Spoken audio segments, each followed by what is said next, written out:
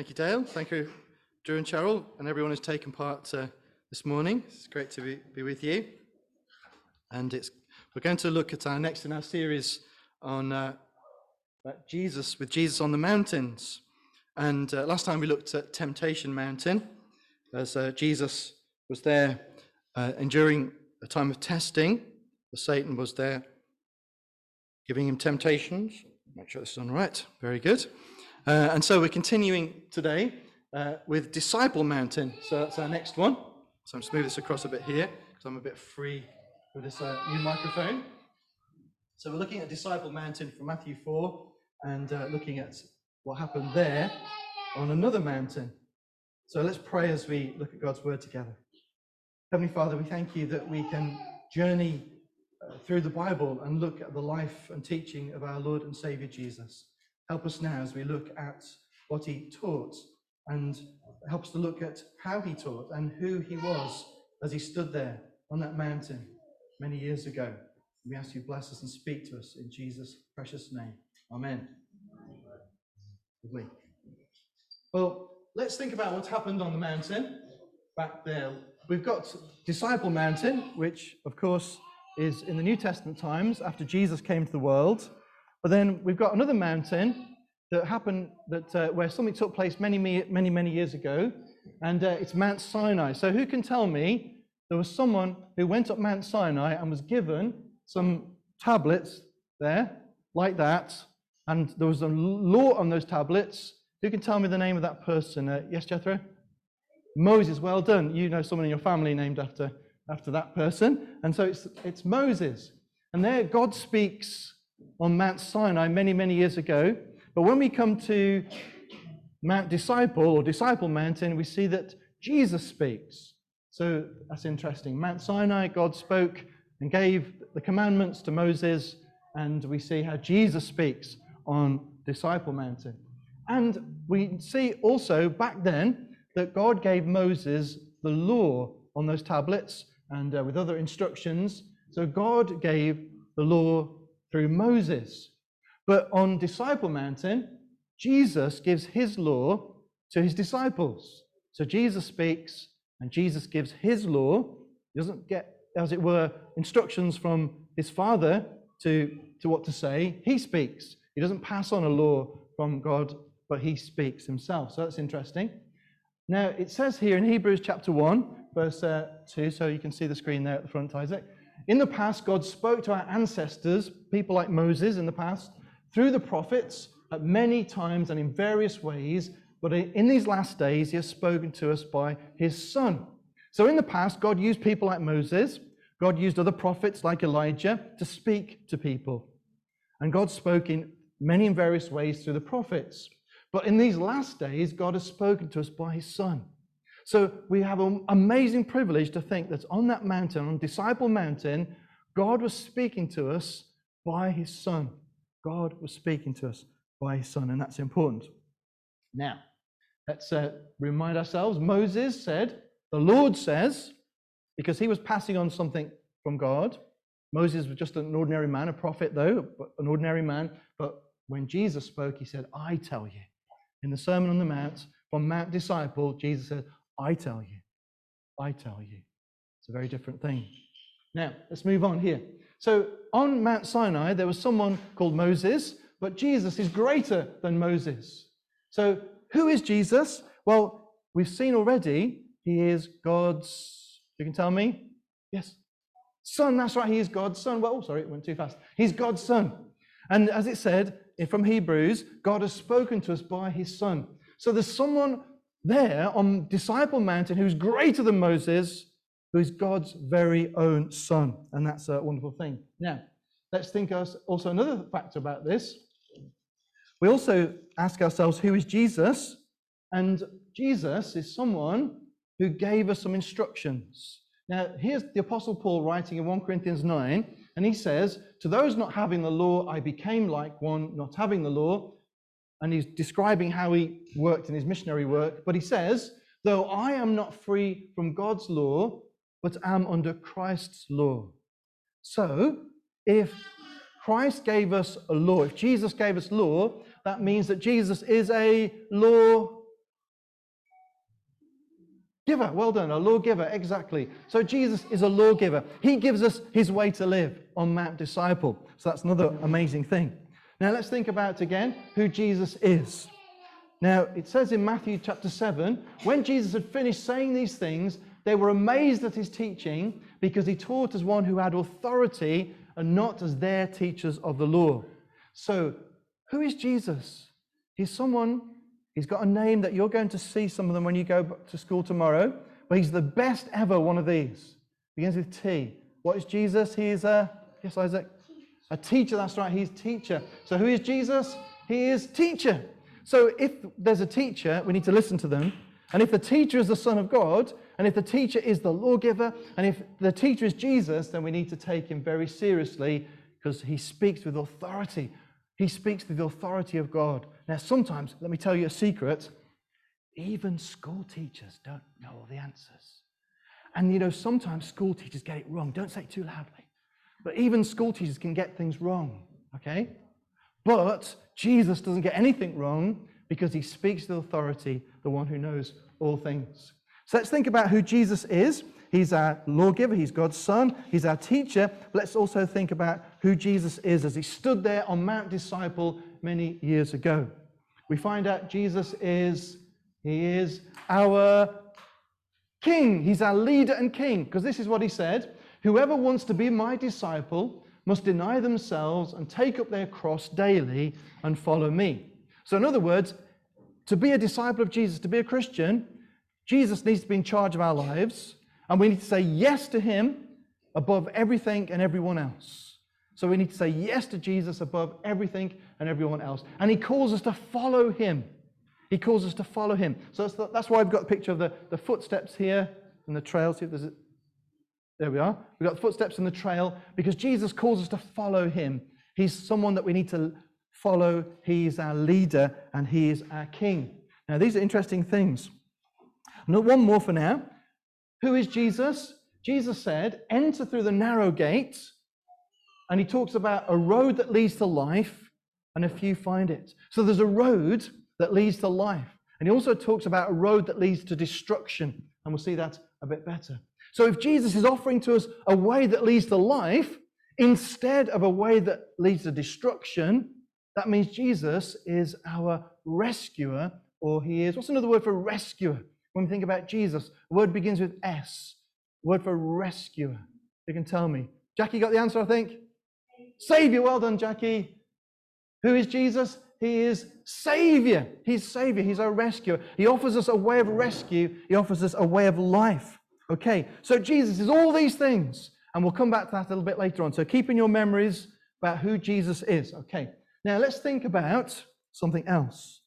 Let's think about what we need to do when we think about Jesus being all these things. So the question is, what should we, cross that out, what would you do? What should you and I do? What should you do when we think about Jesus being all these amazing things? Now, if Jesus is God's son, how do we need to respect him? How do we need to show respect for him? You can tell me. Do we give him great respect, little respect? Do we give him great honor or little honor? What do you think? If Jesus is God's son, yes, Gracie? A lot, that's right, the maximum, the best. We need to worship him as God, don't we? And give him the honor. If Jesus is the lawgiver, if he gives us the way to live, a good way to live, what do we need to do? What do we need to do? You can say, oh, anybody know what we need to do? Jesus gives us his way to live and shows us the best way to live. Yes? Obey, well done, exactly, well done, to obey. If Jesus is our teacher, what do we need to do? What do we need to do if he's our teacher? Yes, Gracie? To listen to him, that's right, to listen to him. If Jesus is our leader and king, what do we need to do if he's our leader and king? Follow. We're at the back there, fantastic, follow. We need to follow him. If Jesus is our savior, what do we need to do? You can tell me. Begins with B. Believe or trust, that's right. Believe or trust in him. To trust in him as our savior. So Jesus is all these things. And we need to recognize how precious he is. Jesus is our teacher. Now, I've got a little Bible here. It's got a zip on it. And I wonder if anyone could you read that? Could you read that with your eyes? I have to wear glasses to read that because it's really small writing. So that's my little Bible. My little Bible there. There we are, my little Bible. And this is really good for keeping, you can take it with you easily. Now, Joel, he's got in his school jacket, because they have to wear jackets even in sixth form, that looks smart. And he's got an even smaller Bible than this. It's a little Bible about that big, just the New Testament, and it fits inside his jacket pocket. And he takes it to school because Jesus is very precious to Joel. And Jesus is very precious to him. So he wants to have his word near to him. And he has it near to his heart. Well, I guess it's on his left or right, but it's somewhere near his heart. And so it's very precious to him. And that's a little picture, isn't it? That you may not have a pocket in your jacket for a little Bible. But to have God's word in our hearts, to have love for Jesus in our hearts, wherever we go, even school, is a very important thing. Because Jesus is all these things. And we need to honor him. And we need to believe in Jesus, to follow him. And we need to recognize that we are under his law because he is our teacher. He is our lawgiver. Okay, so that's a bit what we need to do. Let's think about who was there. Because 2,000 years ago on Disciple Mountain, there were lots of people. There were crowds and crowds of people. Now, who can remember in the Bible reading we had, the crowds of people, they were following Jesus because he was doing amazing things for them. Who can tell me some of the things that Jesus was doing for the people? Michael was first. Anybody else who has not had a go? Are you putting your hand up? Lydia, you've not had much of a go? No? Anybody else has not had much of a go? Wants to have a go? Oh, yes. Who can? What were the amazing things Jesus was doing? Can you tell me?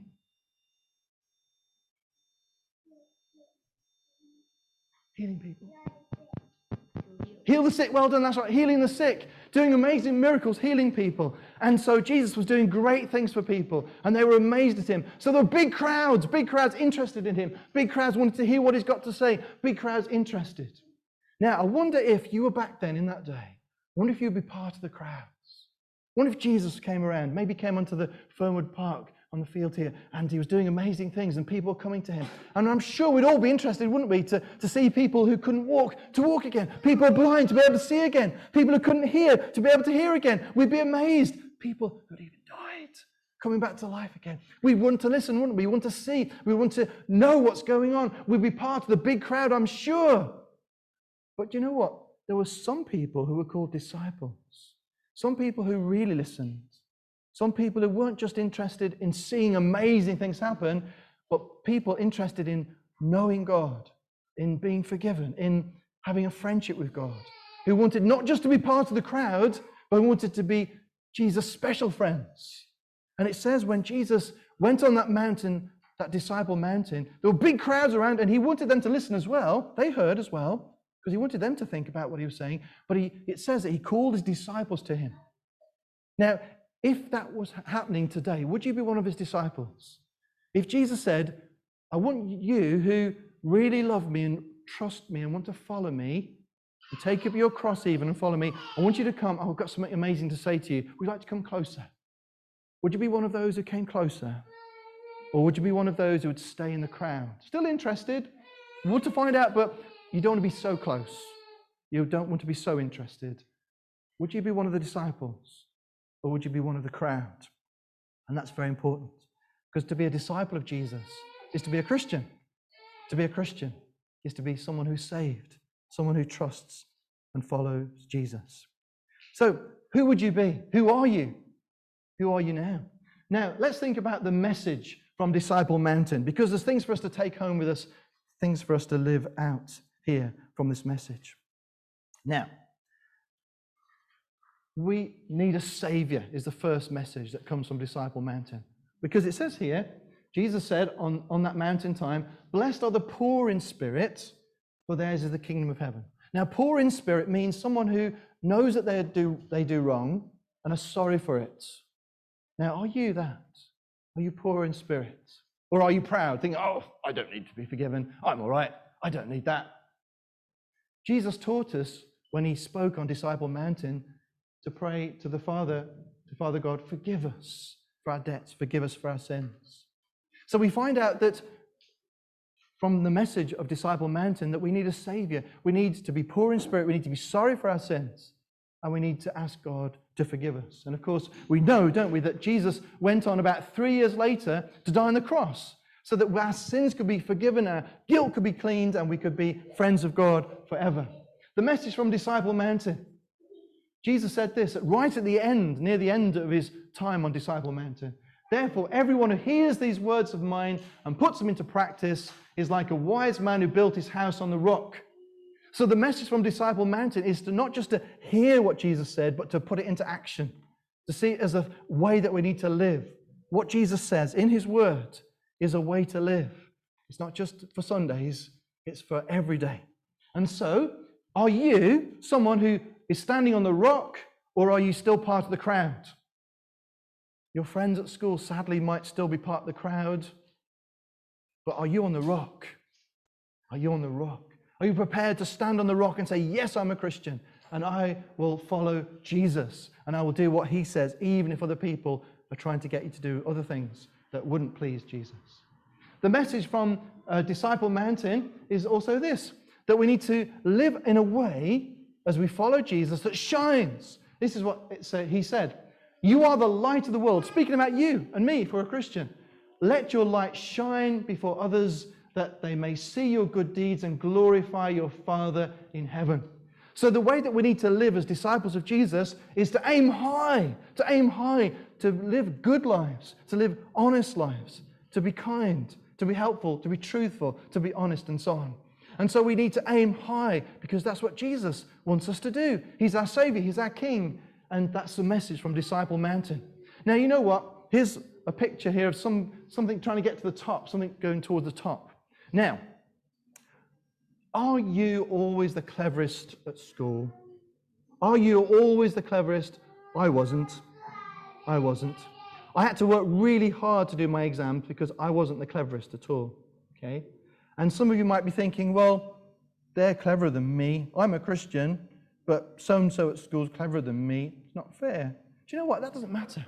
If you're not the cleverest, that doesn't matter. What I am always happy with Joel and Anna and Alethea, my children, when they got reports home from school, you know what? I didn't look for the grades that they got so much. I did look as well.